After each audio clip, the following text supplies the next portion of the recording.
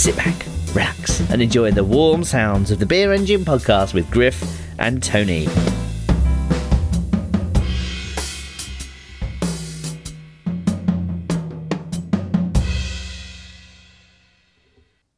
Hey, what's up, everyone? Griff here. In a new, you can probably hear that I'm in a new place, new types of echoes, new sounds. I hope this sort of freshens up your ears. Some new noises, bouncing around in this new place that I'm in. A place that unknown to anyone. Haven't mentioned it. I don't even think, Tony. I think people are going to be shocked to find out that I'm living in a new house, and their minds are gonna be blown because what? How did you do that? How did you get there? You can live in a different house. You can go different places. You could be in another thing and still record the show. What kind of apparatus did you have to move? Well, let me tell you, I've been moving these apparatuses all over the damn place today, trying to figure out how to record this stupid thing, Tony. It's been a struggle for the last 45 minutes trying to figure this shit out. Holy shit, we have been working on this for 45 minutes. Who knew? But we think we've got it sorted, and we should have a show for you. Fingers crossed we get it done. Yeah, free content right back at you. Another week of content. Are we not going to miss a week, even though I drove across the entire country? Are we just going to keep pumping this shit out? Is this an every week? It's going to happen every week. We didn't take a Christmas break. No, we're doing it for the people. We're giving the people what they want, and we're the two people, and we want to record, so we're doing it. Yeah, right. Yeah, we're the people who get what we want. Nobody else really gets anything they want. It's just us. Thank God. There is going to be a slight change for today's show because we're actually recording on the day that we release for a change. So today we are going to... I can't do it. We'll do it live. Okay. We'll do it live. Fuck it. Do it live. I'll write it and we'll do it live. Fucking thing sucks. Yeah, so thanks for that, Bill O'Reilly. We are going to do the fucking thing live, and the fucking thing does suck. But we'll at least get you a show, and it'll be out at a reasonable time. We won't be spending 5 days editing this puppy. So you have to deal with our ums, our R's, and our stuttering. And perhaps our technical issues. For once, I could actually focus on the things happening at this moment. For example, right? It's January 4th. It's 7:45 p.m. Pacific, and we can think about what's happening in the world right now instead of me saying something like, "Hey, you remember the McCloskeys?" And then 5 days later, everyone's like, "Who the fuck is that? Are those people dead? Are they like what? Or who's their kid? Is Tony really related to them?" Now we know everything that's happening in real time. So what is happening today, Tony? Let's do a news segment real quick. What was going on today? January 4th, 7:45 p.m.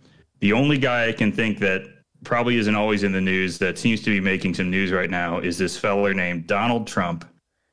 He's back in it again. He might be out of it by tomorrow. Who knows? We never hear from this guy, so I thought we should at least mention Donald Trump in the news on January 4th. I don't remember what he was doing, though. Something bad, I'm sure. I'm sure it's going to be terrible. I'm sure he's going to try and sue somebody for something that he probably did wrong, something that he probably said that was against the law, somebody he tried to intimidate into changing results that were perfect. Ooh. They were perfect results. They were the best results ever. They were perfect. The best. Nobody's ever seen better or bigger results coming out of Georgia.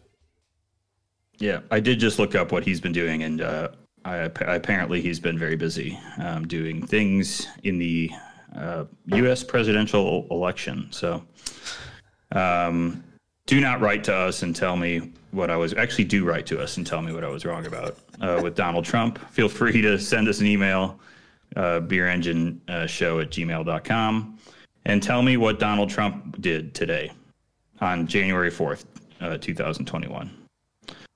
Tony... had a big week this week. I thought we should cover it a little bit, even though when you asked me how the drive went, I could not come up with anything more than like, it was fine. So it was less bad than I thought. That was your response. Yeah, not as bad as I thought.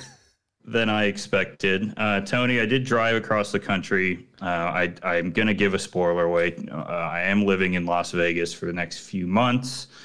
If you come to Las Vegas, number one, don't come to Las Vegas because you're probably going to get on an airplane and you shouldn't do that. But if you do come to Las Vegas, let me know and I will say hi to you from inside my house because I'm not actually going out to see anyone. I'm here to enjoy the weather. And we have some friends out here, of course. Our friend Brian and his lovely wife live out here and their children. So trying to catch up with them from a safe distance as much as we can. But we did drive across the country from the Chicago area to Las Vegas. Something I said I would never do many years ago, but Lord knows we're in an unusual time. And I did it, and we made it. And nothing horrible happened. I even returned the rental car today, and then they priced it. This is the one thing that I thought immediately would go wrong, was they would say, oh, that's actually going to be $1 million for that. And was it $1 million? Because of the amount of miles? It was exactly the amount they said it would be. What? Because I had unlimited miles. Oh. So it was actually the exact amount of an amount much less than $1 million to drive a Kia Optima 2,200 miles. Now, you didn't, of course, get the car that you were hoping for. You were hoping to get a free upgrade, as we all do with anything in the hospitality industry. We're all looking for a free upgrade. Were you able to pack all your junk in the trunk? And how, like 0 to 10 scale, how clear was the rear vision mirror? Because I could imagine you and your lovely wife having that Kia Optima packed to the point where the rear vision mirror is useless. It's a 0 on that scale. Perhaps I'm wrong. Perhaps you travelled light. Rear view was clear. We traveled light. Wow. My wife is a good packer. We did not stuff this car to the gills. It was fine. I mean, it was packed for sure. I mean, it was you kind of had to really push to close the door, but we weren't stacking up was the reason. We didn't want to cover up the rear view. I was not interested in getting tailgated for 50 miles by some guy in a F-350 Punisher truck driving over my head, trying to kill me that in the middle of Oklahoma. That was not something I wanted to do. I wanted to know when the Punisher truck was barreling down the left lane at 95 miles an hour, careening off the side of the road. Managed to see all those guys and get over, no problem. And I was even able to fit a few beers in there, thank goodness. So there was room for me to sneak a couple of 4-packs jammed in there. But that's the question I had for you. What was the? Can I set? I'm going to take a guess at how many beers that you've actually packed, because I was right next to them. Yeah. Okay. Don't turn on your camera. I'm going to take a guess. I'm going to say you needed to leave room for clothes, so you didn't take your whole cellar, and I mean your whole basement full of beers. So you left some coconut at home, you left some big stouts at home. Some of them, not all of them. I don't think you would have bought a huge amount of beer, but I'm going to put it over a case. I'm going to say you actually took 36 beers. No, not even close. Tony, one thing you're forgetting is I'm picking up 50 beers from here because I have my Horus membership. Pal of course is here handing me 50 coconut stouts. So me bringing 30 coconut stouts to then absorb 50 coconut stouts makes the drive home would be even more dicey. So no, I actually only brought, I don't know, what are we looking at? Like 7 or 8 beers, really? Wow. With the expectation, with two things to keep in mind, Tony. So I brought I brought the prop. I brought a couple revs. I brought a vanilla Abraxas for whatever reason. I don't know, whatever. Why not? Just downstairs shoving stuff into a 6-pack holder. But one thing to remember was that while I really wish Kelly wasn't in this room. But while I was descending the mountain in Sedona, I was finalizing my burial order to get delivered to the house in my new place. So no worries, we should have a nice stock arriving. All my friends like, oh, it's so beautiful here. I'm like, oh, huh? Yeah, there's another half collab. Got to get that. Now, See, I actually thought it wouldn't have been all coconut stouts. I would have thought a fair portion of the beers that I was thinking that you would travel with would have been Chicago-centric lagers or Keller beers or similar. Yeah.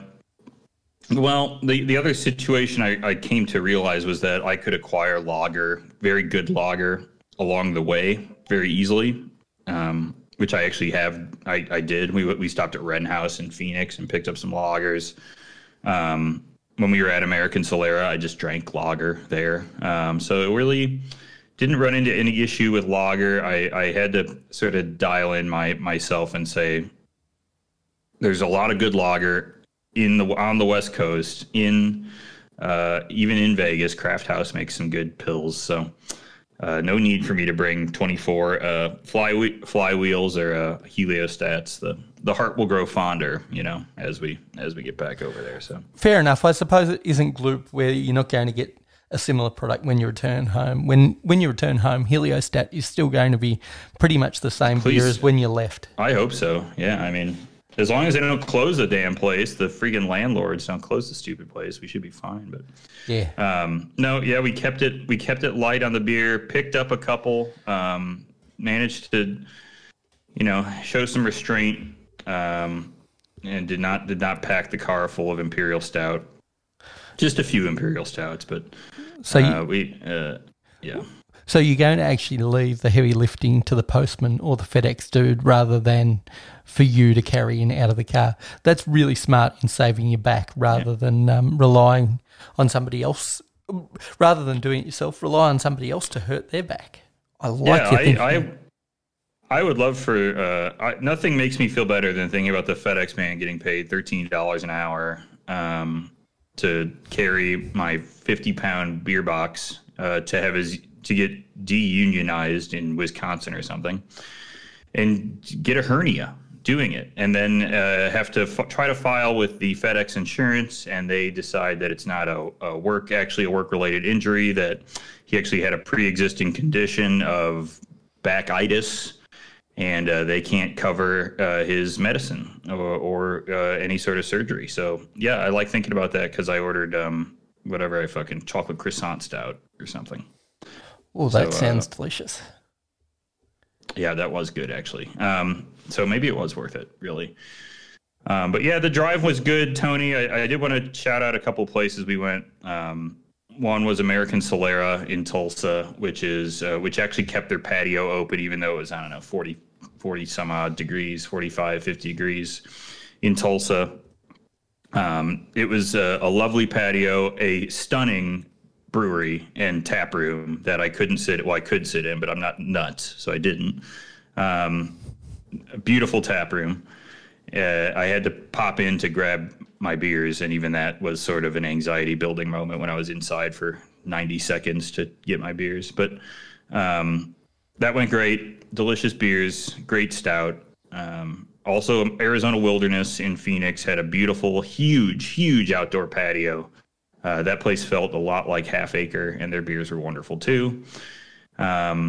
So a couple great breweries we got to stop at. Oh, also a place called Greenwood that had a nice pills as well in Phoenix. So those were the only places we went to, Tony. Everything else was either picked up or delivered to whatever Airbnb we were staying in. The only places we stopped at were actual brewery patios. So I think that kind of validates that breweries are the ones who seem to have the right feel for what this really should be, which is if you're going to do anything, you better do it outside. Yeah, I've actually been able to get together with a few friends. Australia being in a slightly different situation than a few of your states that you were travelling in, but gee, it's reassuring to be sitting outside rather than indoors in a bar. Oh, God. Even though the science backs that up, just to actually physically do that rather than having to go into places is a lot more reassuring. And even though we are able to do some sit-down dining indoors, I still prefer, if I can, to be seated outdoors and well-spaced. Yep, agree. And in Phoenix, why wouldn't you, right? I mean, in Phoenix, it's even nicer than it is here. It's 60, 65, 70 degrees all the time, right now anyways. And why would you want to do anything indoors in a crowded bar? Beats the hell out of me. So we had a decent time. The drive was fine. We only had one really, really long day from Tulsa to Albuquerque, and survived it. And the Kia Optima ran the whole way. They did not charge me any more for it, and now I am safely in Las Vegas. Didn't even have to go inside the Golden Nugget really to drop the car off. Thank God. Well, and, that was a fear of yours. We dodged that too. So you were able to get away from stepping inside a casino, because a casino is not a place where you want to be stepping into right now.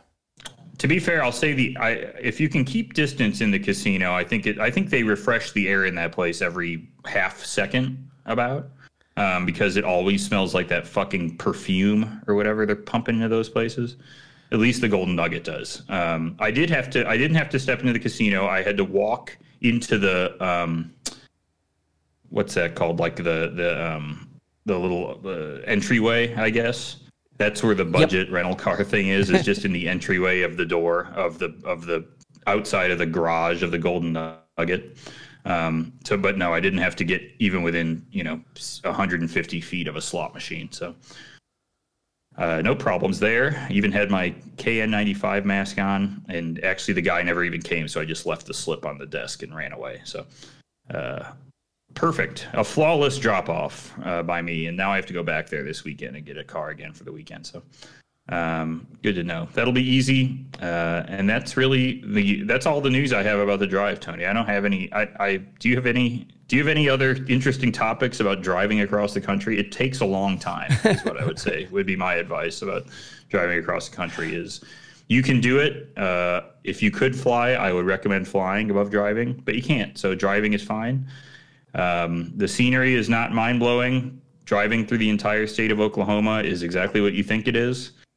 You won't be surprised by anything you encounter while just careening through the state of Oklahoma, other than you had to pay $15 in tolls in Oklahoma. That might surprise you, but it's not a good surprise. So.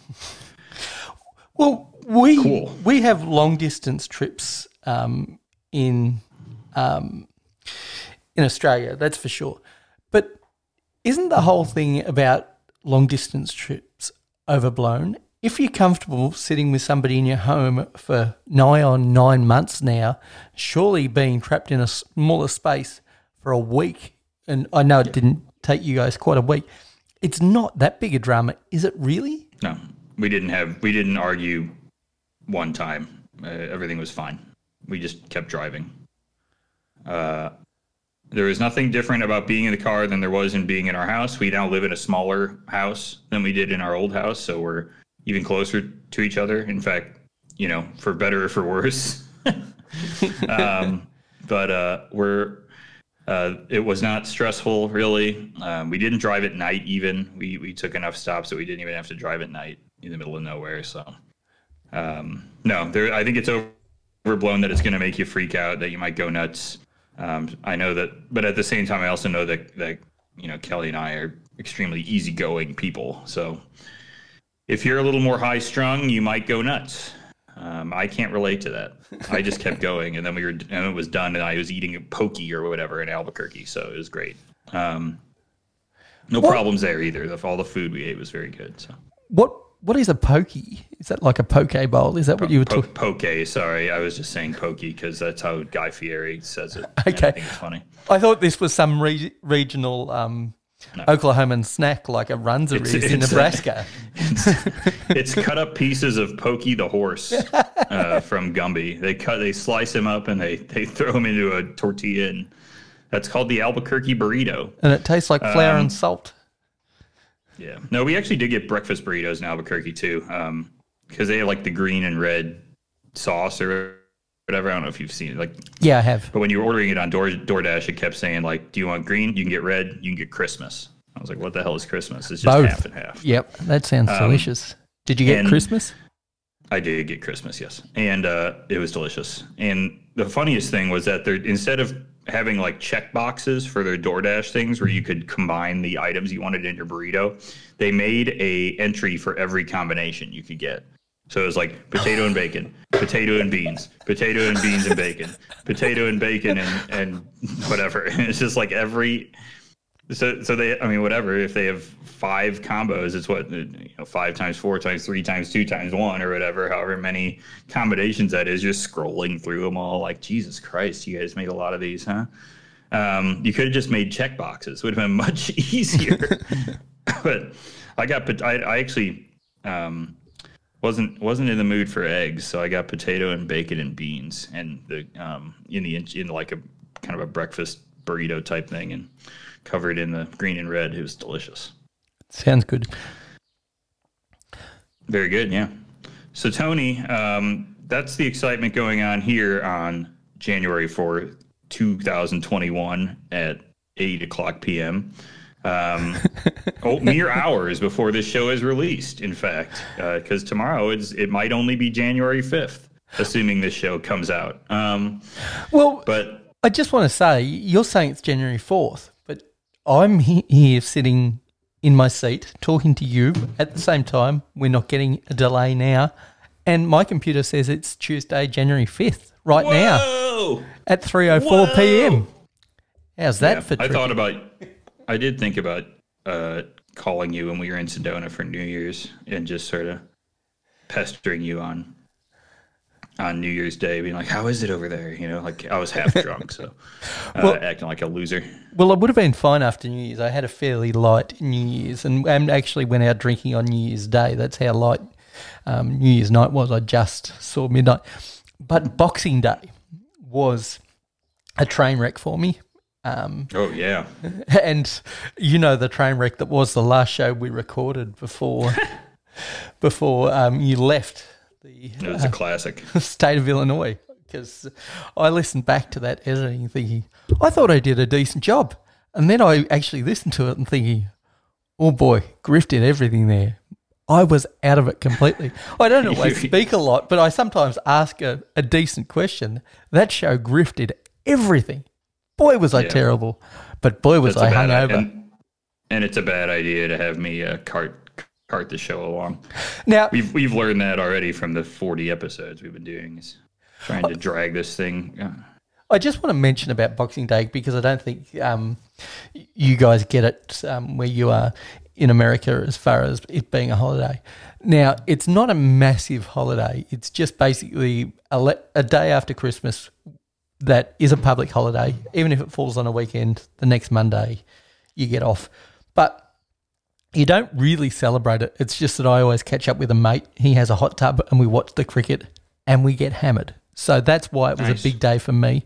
The biggest thing about Boxing Day is the sales, kind of like Black Friday, but getting rid of all their stock they didn't sell at Christmas. And the other thing is the cricket. And the cricket went ahead this year, which it wasn't looking like it was going to go ahead. So that's kind of like our Thanksgiving game. It's the same, at least one of the same teams always plays in it. And it's for the last 50-odd years has been at the same venue.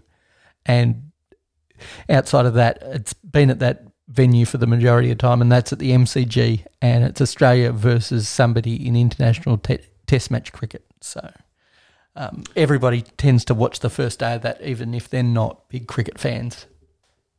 Sounds great. I would love to have some more friends who watched English football, and we could watch the Boxing Day matches and get tipsy from 9 to 3 p.m. That sounds excellent to me, but me and Kelly just do it in our own house, so that's fine. Watch it by ourselves. That's Boxing Day is enough of a holiday to me. At least they play 6 football games that day. That's pretty good. So this week's show, Tony, which I've done a lot of the heavy lifting of the pre-work, I gotta say. Not to pat myself on the back here, but what, you did 4 of the 6 questions? Woo. I did 4 things. Yep. I actually thought for a while today I didn't have to work, so that's actually really not that hard. I did commit a full 20 minutes to preparing for this. And we are going to do the 2020 Drippies. Is that what we called it, Tony? It is what we called it.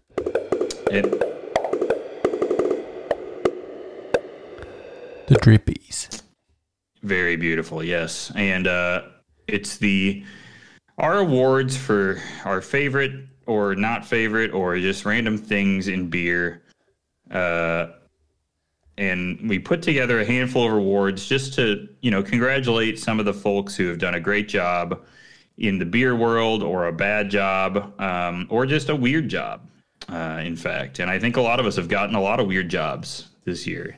I don't know what that means, but whatever that means is I think we've been getting them, in a strange year. So we've got 6 categories, Tony. 1, 2, 3, 4, 5, 6, 7. 7 categories. Look at that. There you go. You did 5 of the 7. Yeah. See, now we're talking. That's a nice percentage. And I don't like how this word looks, but okay, we're going to do this. We got 7 categories, and we're going to bust through these, and we're going to congratulate, and we'll be sending, of course, a trophy to each other. I won't be sending any to any of these people, but every year we'll send each other a picture of a trophy on email to congratulate someone on the winning the award.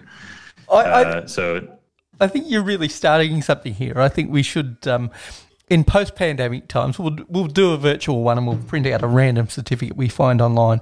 But in non-pandemic times, I think we should set ourselves a tradition of going into an op shop, as we would call it in Australia. I think you guys would call it a thrift store. Sure. A second-hand store. Seeing if we can find something really ugly. Doesn't necessarily have to be a trophy. Buying it can't be over $10, and taking a photo with it with at least one of the beer nominees and sending it to each other. Perfect. I think we should, or we should just mail all these guys like a toaster or something. Congrats to whoever. Here's the cheapest toaster I could find on Amazon. And spray paint it gold. Send it out to you. Right, yeah. All right. Let's get started here. Serious business. We got nominees. We got award winners. I actually have not chosen my winner yet. I'm going true to form. I'm going to nominate these beers, and then I'm going to pick one to win. Or we'll have Tony pick one, sure. Actually, having Tony do it's probably better. And just because I don't care who wins, I just want to nominate him, and then we'll have Tony randomly pick a winner. I think that's the way we're going to do this, actually. Okay, and in the 2 categories I wrote, I will get you to pick a winner there as well.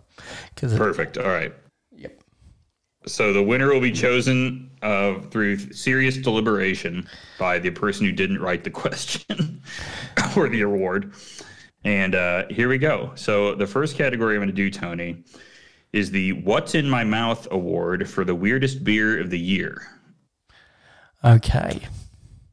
And the nominees are Off Colors Beer for Pizza. Now, this beer, Tony, I did want to mention, is a cola-inspired beer. Okay, so like, are we talking? I had this actually pretty recently. Yeah. Are we talking like lavender and cinnamon, all the stuff that's actually in cola? Is that what they did, or it tasted like cola, or what's the go? It had cola nut and like some, I don't know, orange peel and some other stuff. But yes, it did taste like cola. Distinctly I would call it like European soda, where it was much, much less sweet than American pop is. It was good, and it was very unusual. All right, the second one I got, Tony, second nominee, Bourbon County Brand Stout, Caramella. It was the apple cinnamon barley. No, it's actually apple cinnamon wheat wine. Yep. I think it was very lovely, but very unusual. We've talked about it. We have, and we've discussed it at length. So I'm very familiar with that beer. The third one, I think I should be able to get a visceral reaction out of the person who's sitting across the room from me, is a beer called Chorus, Qoris. It was a bourbon barrel-aged stout that it went a little too far, we'll say. It was very, very, very, very ashy, we'll say. Like had a burning, sweet, burning flavor. Not smoky, but just like... This sounds atrocious. It went a little too far, we're going to say. How about that? It was bourbon. It was barrel-aged beer that went across the line. But it was very unusual, and I did drink it still. I didn't care. And then the fourth one we have, Tony, is called Your Mate's Brewing Company Sambo Salt and Vinegar Sour. And of course, and you spoke about this beer a while ago. And this is a beer inspired or directly copying a particular brand of Sandboy potato chips, and it was a salt and vinegar beer. It wasn't a acidic sour that was kind of like salt and vinegar. This was straight up salt and vinegar. I don't think I've got any more questions. I've got to be honest. I've got a clear winner in this, so I think it's time. Go for it. For the drip roll. Let's do it.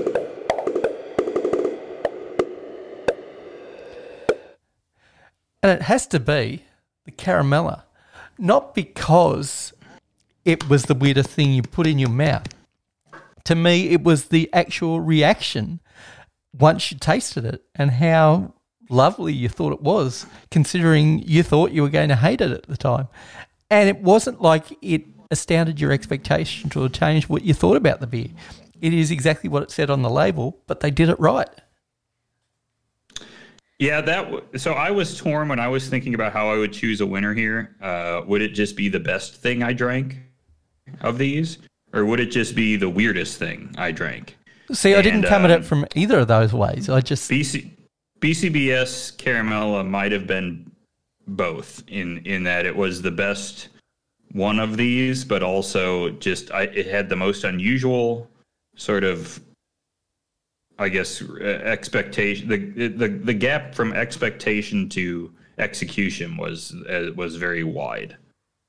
What I thought I was getting would be weird, but what I did get was weirder and tasted better, and I really enjoyed it. So I think that's a fair selection. So congrats to those guys over at Goose Island. Hopefully they can keep making beer, stick around during this pandemic. Hopefully they have enough money to hang in there. Well, yeah, we hope Bud can get through it all. So yeah, I'm hoping for that too. All right, Tony, we want to bust through one of your categories here next. All right, I'll give you a chance to look at the first category I chose. I'll get you to look up those beers and have a look at them. So while you're doing some frantic Googling and trying to find those beers and that particular can art, I'll go with my other category, which is it ain't beer, but it's tasty. We're a beer show, so fuck you. So there are a couple of non-surprising entries to start, and then one that will shock you. I'm not sure whether Griff will choose it, but of course we have to nominate some seltzer. And I went with Bud Light Seltzer. I think it is the pick of any of the craft seltzers done in America, done by a tiny little brewery. I hope it gets wider distribution. I hope they can attach somebody famous to it. And yeah, I really think this is going to be the little seltzer company that could. Bud Light Seltzer, my first nomination. Yeah, we love you, Bud Light Seltzy. I actually got to see someone. Quick aside, I did meet my buddy in St. Louis, friend of the show, Kevin, who works at Anheuser-Busch, and said they're building a new building for Seltzy. Well, fingers crossed that they're able to continue to crack out more than a case or two a week. Yeah. My next nomination is actually a beverage that I've had very, very recently. In fact, I had it New Year's Day, and that is Moondog Seltzy. It's an Australian brewery that are famous for doing Dream Cake on this show at least. I've mentioned that beer before. It was available at my local club, a club being a venue to raise money for our sports club around the place, and they've got slot machines in it, and they don't normally have craft beer, but during the pandemic, they've not only got craft seltzer, and in this case it is kind of genuine craft, they've also had beer of the month, and it was a Deeds beer that they had on their wall, which just shocked me. Oh man, it's out of their core range, but they had a Deeds beer, so that shocked me that the club is going away from just Carlton Draft and Great Northern. So that's good to hear. And the last one is Reed & Co. It's a very small distillery in a town called Bright, and they did. I'm going to call it a liqueur. I don't know what else to call it. Called a Mistel, and it's kind of a cross between a gin and a wine. It's actually using the grapes that were damaged during the bushfires this year. They couldn't be used for wine production, so they got together with a brewery out of the Kings Valley, and they made this very small batch liqueur, which is delicious. Just have it with a couple of ice cubes. No mixer, no sparkling water, or no sparkling wine. It says you can do that, but I just have it straight on a couple of big blocks of ice. They're my 3 nominations. Are you ready to pick beautiful. A winner? Yeah, and you know what I'm picking.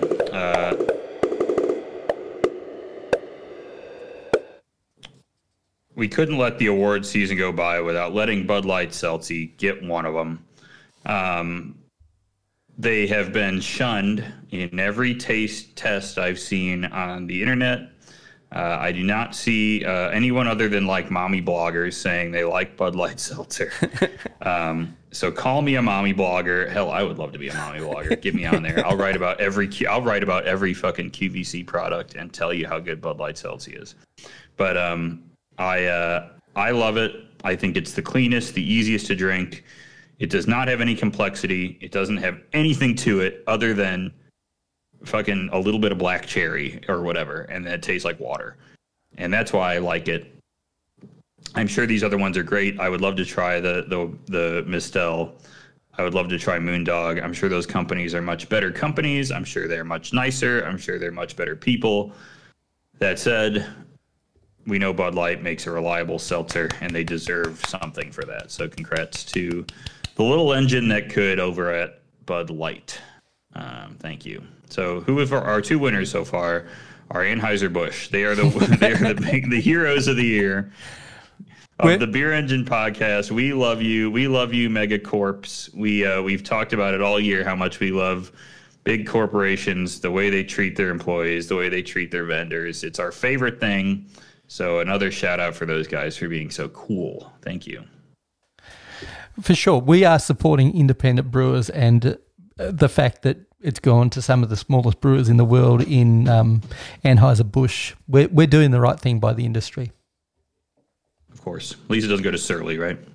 Fuck Surly. Yeah, exactly. All right, Tony, I got another one for you. This is a favorite award of mine to think about. This is the category I'm calling Diabetes Pedleys. Pedleys. We're leaving that in because this is live. Fuck it. The Diabetes Pedleys of the year. These are the Diabetes Peddlers of the year. These are my 3. I can only pull out 3 out of my brain because I'm stupid. These are your big time gloop boys, your big time mega sweet stout makers. And I would like to clarify that, Tony and I are focused on things we actually drank. I'd like to make that obvious. So if you get on here and tell me you didn't say 450 North, you didn't say the answer, you didn't, none of our listeners will do that. But if you did that, I would say, well, I didn't have any 450 North because I'm not paying $15 a can for whatever it's called, Big Titty Honkers Slushy XL or whatever. That's not something I'm doing. So I'm only getting these beers because they either show up in my Tavor box or they are available at my local bottle shop. So my 3 nominees are 903 Brewers, a Texas brewery that sends me some super mega gloops. If you've been in our Discord, which you should, or you've seen on Instagram, which you can, you see these fellers are sending me the big time nectar right here. It is sugary sweet.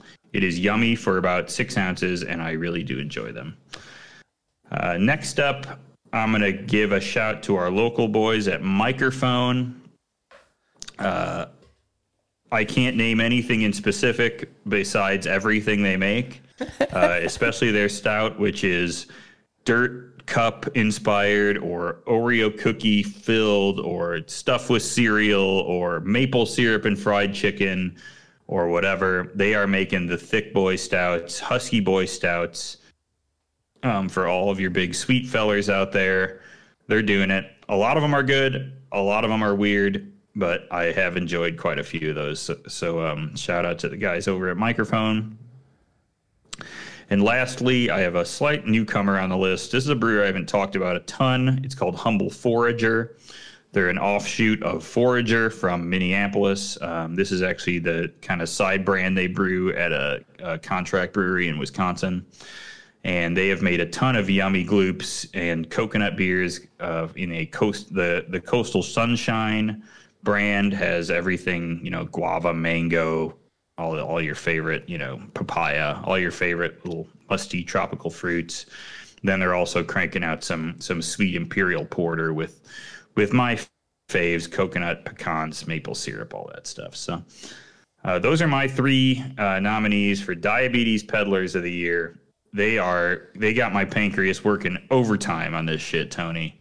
So you have diabetes, or it's working undertime. I don't know how diabetes works. One of those 2 things is happening with whatever's happening with these beers. So Tony, pick your fave out of these.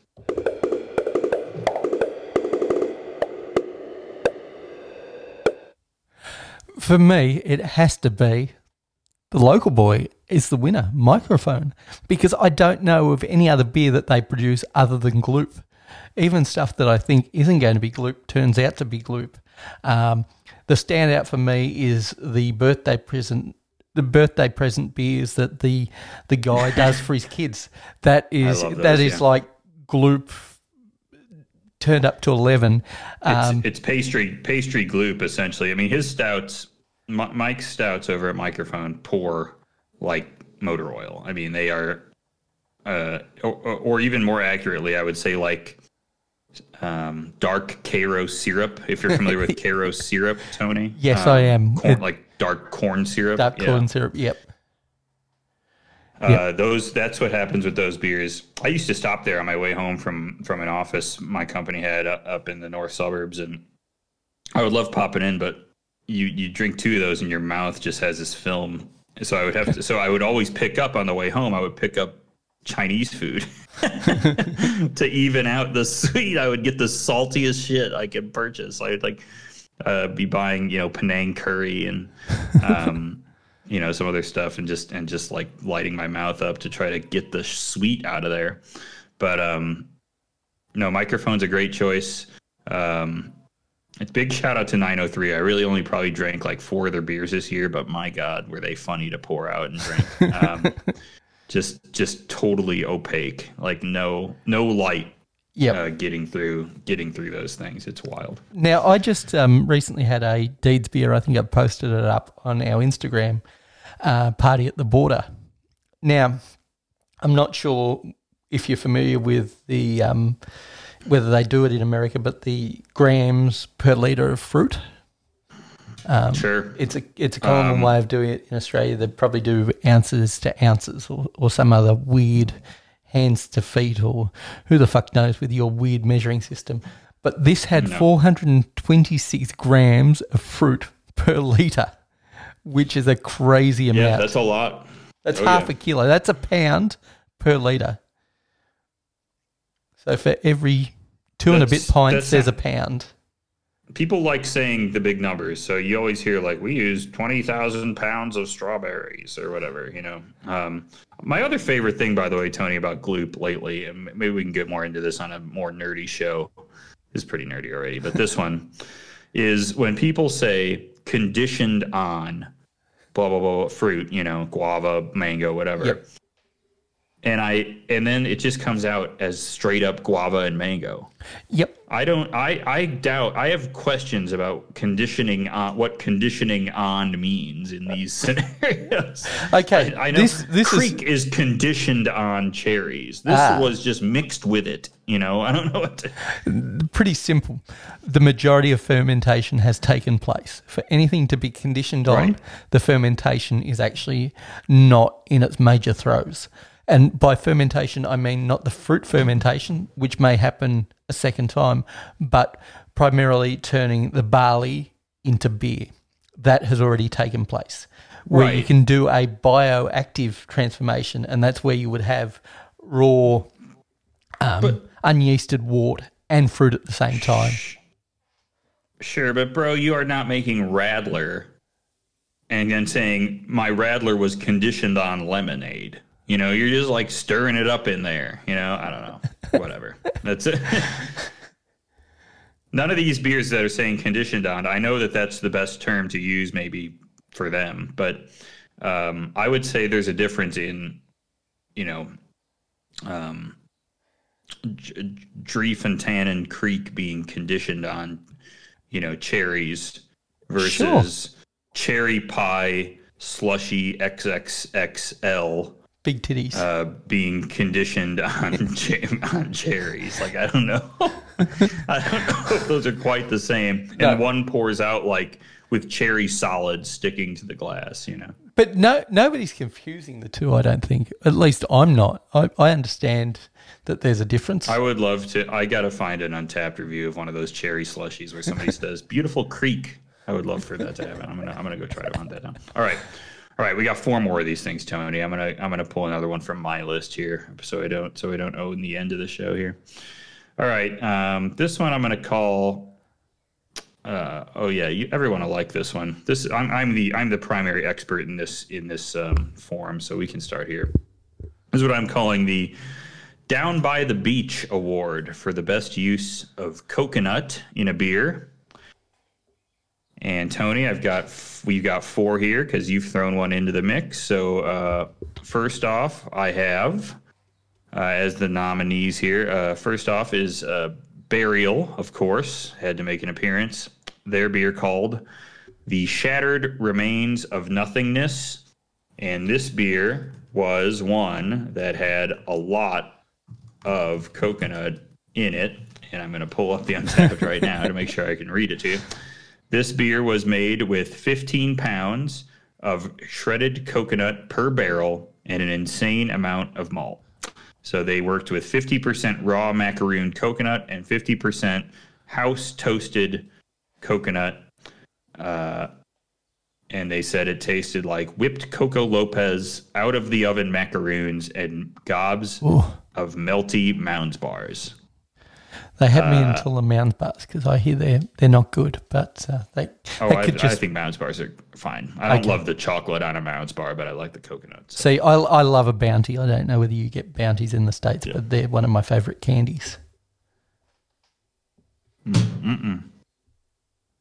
A Mounds bar is just dark chocolate and a bunch of sweetened shredded coconut. Yep. That's what a Bounty is. It's just that our chocolate for those things tastes like ass. The chocolate here tastes like ass on the outside. And I don't care because I'm so used to that flavor of like mass-produced chocolate. Yep. So it doesn't bug me, but whatever. People have an aversion to it. I'm conditioned out of it. I'll eat it. I don't care. I'll eat a Reese's cup all day. Can't scare me. So that's the Burial one. Then there's Anchorage, of course. I had to fit in this beer. Anchorage Blessed, a all-timer for me, honestly. I love this beer. This was a blend of 1- and 3-year-old bourbon barrel-aged imperial stouts finished on tons of coconut and Madagascar vanilla beans. It tastes like if you took a waffle cone and filled it with bourbon-soaked German chocolate cake, then drizzled it with burnt caramel. I don't know if I got all of that, but it did taste awesome. I thought you were coming up with that description off your head. It was that sort of well-read. There you go. You had me fooled. Now here's another one that I've also loved, Tony. You can't, boy, I loved all these beers if you didn't know. This was Extra Double Benthic. It was the regular Benthic, the bourbon barrel aged base on coconut and coffee, aged on a 3x dose of toasted coconut and a 2x dose of whole bean coffee. This beer fucking rocked. I have a can of it with me. That is one that made its way into the 6-pack to come with. This shit fucking kicks ass. Okay, and then number 4 from Tony's stash is the Moondog Dream Cake. Yes. And this is one I think you talked about on the show. It was one I had live on the show. It was a collaboration with Too Old that they did. Too Old, yep. Yep. And really delicious. I put it in there because it's my coconut recommendation. I'm not sure whether it reaches the heights of any of your 3 nominees, but I have a clear winner, so we'll open up the envelope.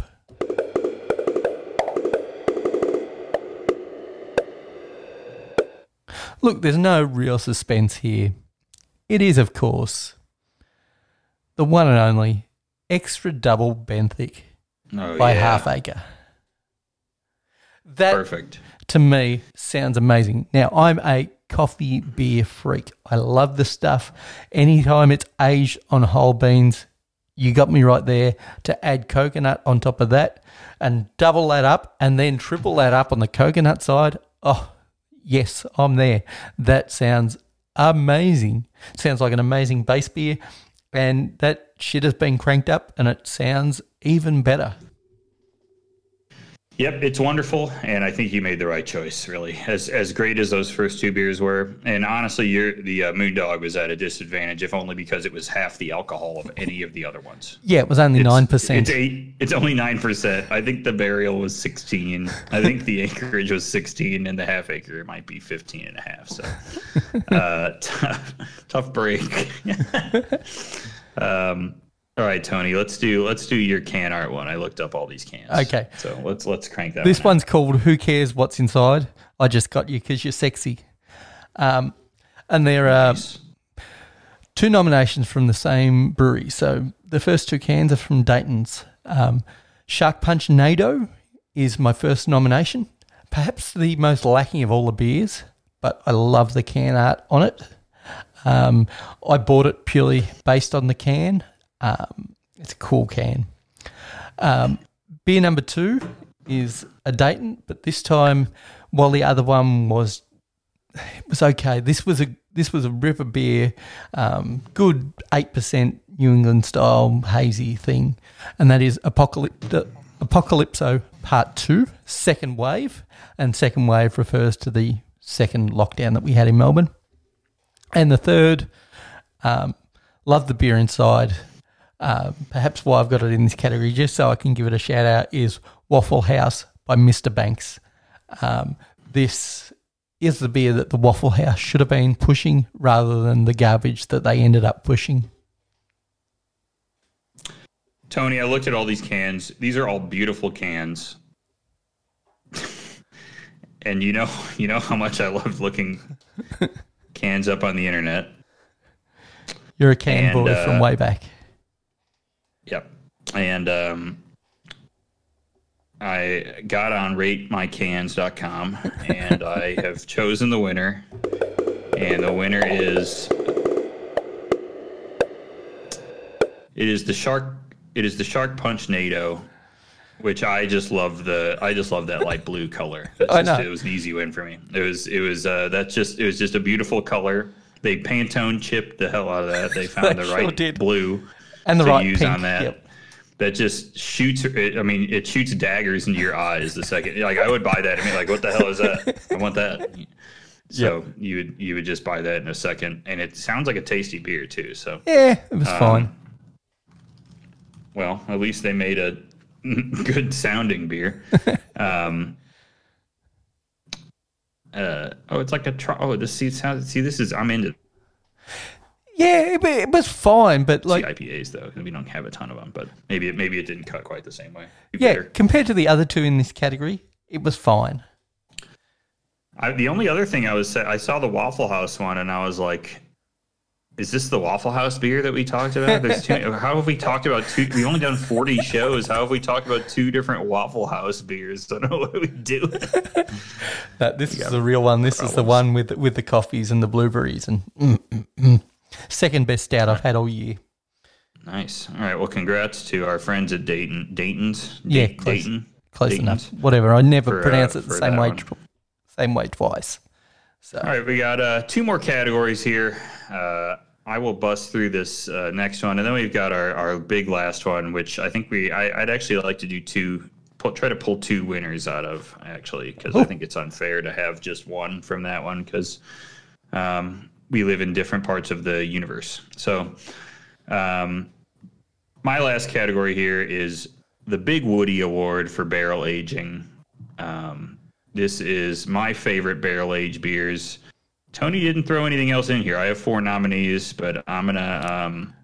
I have drank a lot of barrel aged beer this year, so I think it's. Why don't you toss one out at some point here, Tony, and throw one into the mix.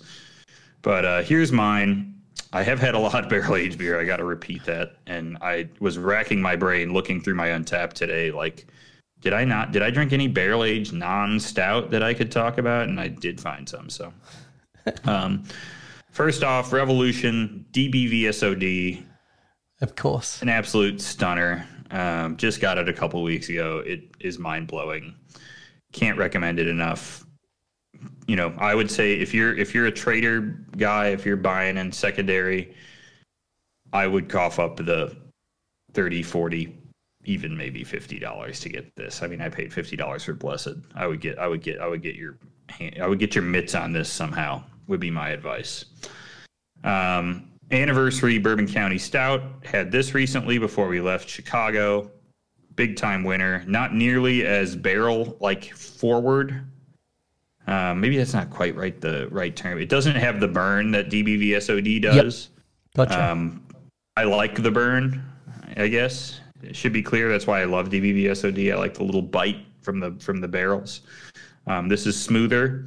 So if you're into quote unquote smoother, which nobody knows what that means, but it has less bourbon fire at the end, right? It's more like drinking bourbon with a splash of water than it is like drinking bourbon on, neat, Third, I have Anchorage again with Blessed. That beer was amazing. It had coconut in it. It's kind of unfair to stick it in this category, but it was barrel aged and it was delicious. And it had coconut in it, so I love that. Then fourth, I wanted to include this beer because it was not a stout and it was very, very delicious. Not sure I'd pick it as the winner, but you might, Tony, since it's your choice. This was a fantastic beer. It was the Mickler and Boone Eau de Gueuze aged in white vermouth fooders, and this was a beer I didn't really expect to love, but it was extremely good, and the vermouth fooders gave it almost a I don't want it like a saison-like dryness that I did not expect to get from it, and I really enjoyed that beer. So those are my favorites in the barrel age category. Tony, I'm nervous, honestly, for this one because I'm wondering if you'll pick the one I would have picked. But okay, who you got? Well, late nomination here. It's a call all the way from Australia. Hawkers did an Imperial Stout this year that I was impressed with the base beer. I thought all the variants were delicious. The standout for me was their whiskey barrel aged Imperial Stout. I gave it a 5. I don't understand how it isn't just rated 5s across the board. It is. I never get that. Absolutely what you want in an Imperial Stout. Just perfect. It had that burn thing that you were talking about. Really, really nice, light Imperial Stout. By light, I mean it was only 12%. So to rate so highly by me, I'm really a fan of that beer, and I wish I could get more of it, but it's out. This is a tough choice. I feel like I'm going to make a controversial choice here in choosing the one with all the initials. I know they've all got initials, but DBVSOD is my winner. I feel like it's a beer we've talked about a lot on this show. I still think it's an impressive beer, and that's why I've chosen it, because it's got so much talk on this show. So that would be my choice, and I didn't play a drip roll. I'm going to do that now, and then you can talk about why I made the wrong choice.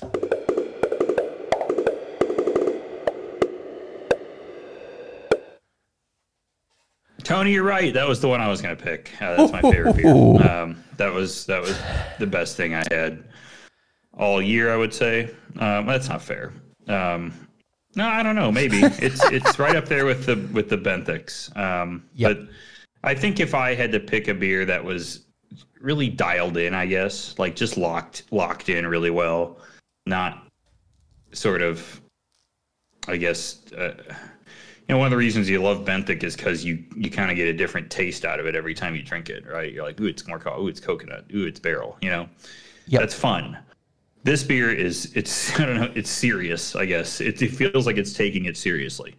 I know that Rev is not that type of brewery that's like, we are taking ourselves very seriously. We're very important, But this beer was very serious, and you drink it and you're like, damn, that was serious. Like, that was hardcore.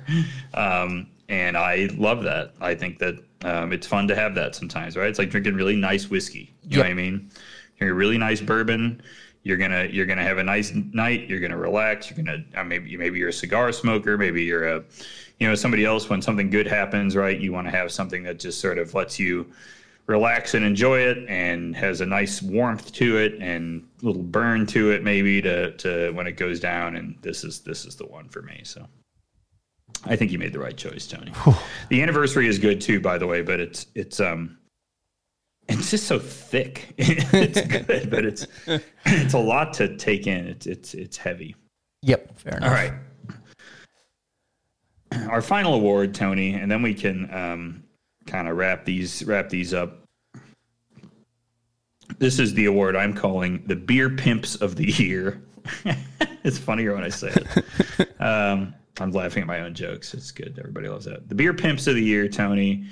I know that people have some favorites as to who we're going to pick. I think we should have two winners. I think we should have an Australian and an American winner. Okay. Let's go with the Australian nominees first. I've go for two in this category for reasons that should be pretty apparent. First is Deeds, because 80% of the beer I buy is Deeds, and the other is local-ish to me, Sailor's Grave, doing some of the most unusual combinations of flavours out there, producing really good value beer that is going against the grain somewhat. They're doing sours and they're doing fruit beers that aren't gloop, and they produce some weird stuff, always delicious, always as interesting as the ingredients say they're going to be. Really impressed by them. And I won't go into too much detail around Deeds because you all know how much I love Deeds. The only thing I will say is I was raving about the Nazdravi, the Pilsner. And the guy in the local bottle shop that manages it, we were talking after Christmas. Well, he actually messaged me saying he just got a chance to try it. He was on antibiotics before and couldn't have a beer. So he'd held off until just after Boxing Day sometime and got to try it. And he said he was heading in first thing in the morning to grab the last 4-pack if it was still there. He was wrapped in it. This is a straight-up Pilsner. That's how good they do everything. It's so good. Yeah, awesome. Very good.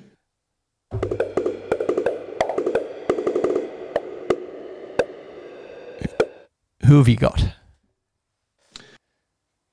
Boy, I think we got to pick Deeds. I can't see anyone being more reliable for you than Deeds. That's what I would guess. I think Sailor's Grave makes some fun looking beers, but it would be hard for me to choose anyone but Deeds with how much quality they've managed to pump out. Yeah, they really have pumped out so much quality, interesting stuff. They do the Pavlova beer. When they do a letdown, it's a 3.75. It's not a 2 beer. It's always quality stuff. And their latest stout, Breakfast of Kings, holy shit! I bought 4 of those cans, and they're $18 a can. Nice, and they are delicious. So who would you have picked? Would you have picked Deeds? Of course I would have picked Deeds. Okay. They are my go-to. See anything new from Deeds, I'm buying it. See something that I've already had from Deeds, and it's in that sort of 50% that's an instant rebuy regardless of price. Photosphere's another one. Hummingbird's another one from them. They do a great wooded Pilsner, instant rebuy. Yes, Deeds all the way. Awesome. All right. So I've got 3 choices. And we'll do the same setup. I'm going to have you pick, and then I think I've got an idea of who I would pick. But I think I don't know. I have some uncertainty, weirdly enough, which people will be surprised by. But all right. So my 3 nominees in the U.S. in the Chicago area, beers available to me. Please write me and tell me how wrong I was. Actually, I keep saying don't write me and tell me how wrong I was. Do it. Tell me how wrong I was. Tell me why I didn't pick, asshole brewing in buttfuck USA. You suck ass. You didn't pick, Republican Brewing Company in shit fuck Wyoming that makes the Trump 2024 Golden Ale. Fine. Email me. I want to read that email online. That's all I want to do is do that. If I could fill the whole show with those emails, that would be my dream. So do that. Please tell us why I should have picked your brewery. Anyways, my 3 nominees. First off, I'm going to say this is a brewery I've not talked about it as much as I should have. It's a brewery called More. They made a bunch of stuff I loved, a bunch of IPAs I loved. They're from Villa Park, Illinois. Many IPAs I liked. I did go and pick up some fancy stout called Rada that I drank right before we left. That was delicious, a bourbon barrel-aged stout that they made with Voodoo in Pennsylvania. They made a sour beer that I love this year called Monogatari that reminded me of the beer we had at the Mikkeller Beer Celebration for the annual beer they make for that celebration over in Denmark. Just a ton of very good beer. They make a lot of quality. They've been cranking out quality for a solid couple years now. They've had some turnover there, but I think over the last couple of years they've really started to nail down their work. And hell, they even had a great burger that I got to pick up and eat on my way home from the beer pickup. So shout out to More. And their distribution has expanded quite a bit, which has helped us a lot. Next up, I'm going to throw out Half Acre. Half Acre. What can you say about them that I haven't said 500 times? They do everything better than everybody else. IPA, they do as well as anyone else in town. West Coast, East Coast, West Coast and East Coast, Midwest Coast. 6% year-round IPA is the best 6% year-round IPA you'll find anywhere. Every one-off New England they make is, an all-time winner. Every stout they cook up now is an absolute classic, from Catch Hell to Benthic to Original Reaper. They make a 6% dry stout that everybody loves. Fader is on the shelves 100% of the time. You can drink a great Pilsner on the shelves all the time in a 12-pack, no matter what. Not to mention the Wild program. So they're making the Hut series, which is a totally wild fermented set of beers. They're working with the former brewer at Jester King and producing a second label with her, the Keeping Together label. They are on every front. They're a player. So they a good example, a good idea for this brewery to think about is a good example or a challenge for everyone else, I guess, in Chicago, is if you brew in any niche, you're competing with Half Acre. You're dealing with Half Acre. If you make lager, you got to deal with Half Acre. You make wild beer, Half Acre's in the market. You make IPA, what about those guys? You make big ass sweet stout, they're coming for you, Yep. So they are winning in every space, and they're amazing. And they're workhorses. Yeah, you wouldn't believe it how much great beer they pump out. Not to mention their tap room, which was or their patio, I guess, which was a real treat for Kelly and I to get to go to. It was the first place we went.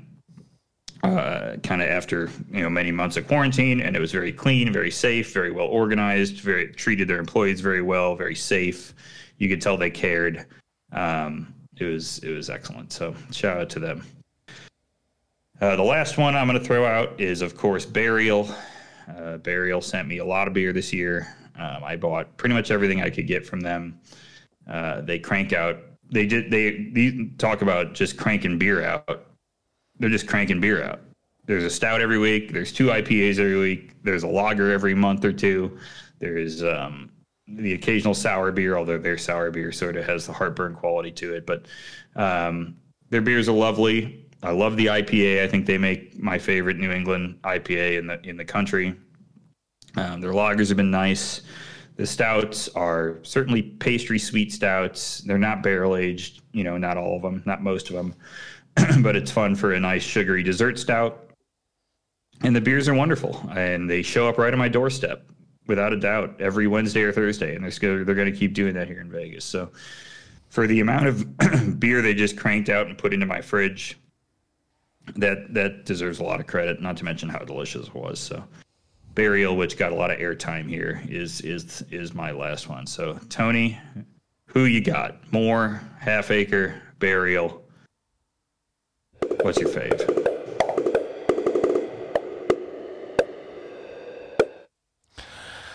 It can be only one. You've spoken about them at length. While you tried to sell me on Half Acre during this nomination process, the award goes to Burial. It is an invoice you just pay every week. They are that good at cranking out beers. They are true pimps. They are slinging you crack like you wouldn't believe.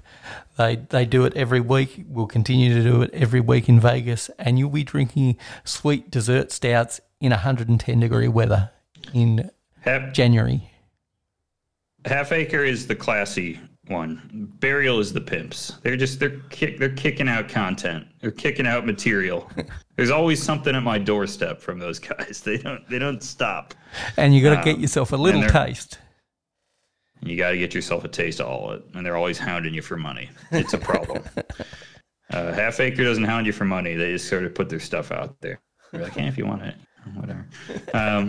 Nope, I think that's the right choice. Especially with the name of the category. Although I do love Half Acre, I got to shout those guys out. They've killed it this year. I'm no doubt, and they've been spoken about at length on this show. That's for sure. But if there's one thing that was consistently turning up at your doorstep like a drug, which let's be honest, sweet dessert stouts are a drug. It could only be one, and that was Burial. And I'm glad you threw in Moore. When it was written on the page with the nominees, I really thought Moore was just, you were going to add more to that category, and you just hadn't gotten around to it. But no, it's a real brewery named Moore. Yep. Didn't talk about them a ton, but I thought about sort of the beers I love this year, and are the ones that were in my fridge a lot, and those are the ones. Yep. Moore and Burial really became the IPA, of choice, and sort of other stuff, fridge fodder of choice, which was great. All right, Tony, we did it. We cranked out the Drippies 2020. Get ready for the 2021 version. We better start drinking, Tony. We can't. No time for dry January. We got to start testing out. Who's going to win next year. Well, I do have some Party in the Border still left in the fridge because I bought 8 of those suckers. Love me some Gloop. I'll do my best to get through it in time. 2021, the year that we will see Mamma Mia pizza beer again, right? That's the goal. Fingers crossed. If we don't see Mamma Mia pizza beer again this year, it's going to be pretty depressing for all of us. Very depressing. All right. So if people want to contact us, where can they find us, Griff? Yes, of course. So, guys, if you want to email us, do it. Tell me how wrong I was on these awards. Tell me how much you hate me. Tell me how much you love Donald Trump Brewing or whatever I said it was. I forgot. You can send us an email. You don't have to go to it. You can just email us at your own Gmail or whatever. beerengineshow@gmail.com. Instagram, Beer Engine Pod. That's us. We got pictures of beer. Tony was going haywire on the content this week because I was driving across the country. Thank you, Tony. You're welcome. Twitter, we are also Beer Engine Pod. Instagram, I already said that. Untapped. I'm Griff AD. Tony is St. Maz. Check out our check-ins where I'm checking in, I don't know, whatever I picked up across the nation this week. Tony is checking in whatever Deeds beer he has in his hand and maybe some random lager and gloop. What else? I think that's it, Tony. That's where you can find it. Oh, and get on our Discord, dudes. Get on the Discord, dudes and ladies. Come check us out. We are just DM me, and I will give you the Discord link, and you can come party with us. I'm on there sometimes. maybe now that we're in Vegas, I'm gonna try to do some Friday evening happy hour type hangs. So get on there, come say hi, come chit chat with us, and we'll be out there. I think that's good. Tony, anything else? Any other parting words for the fans after the? We didn't give them a monologue today in the awards show. No Jimmy Kimmel style like song and dance.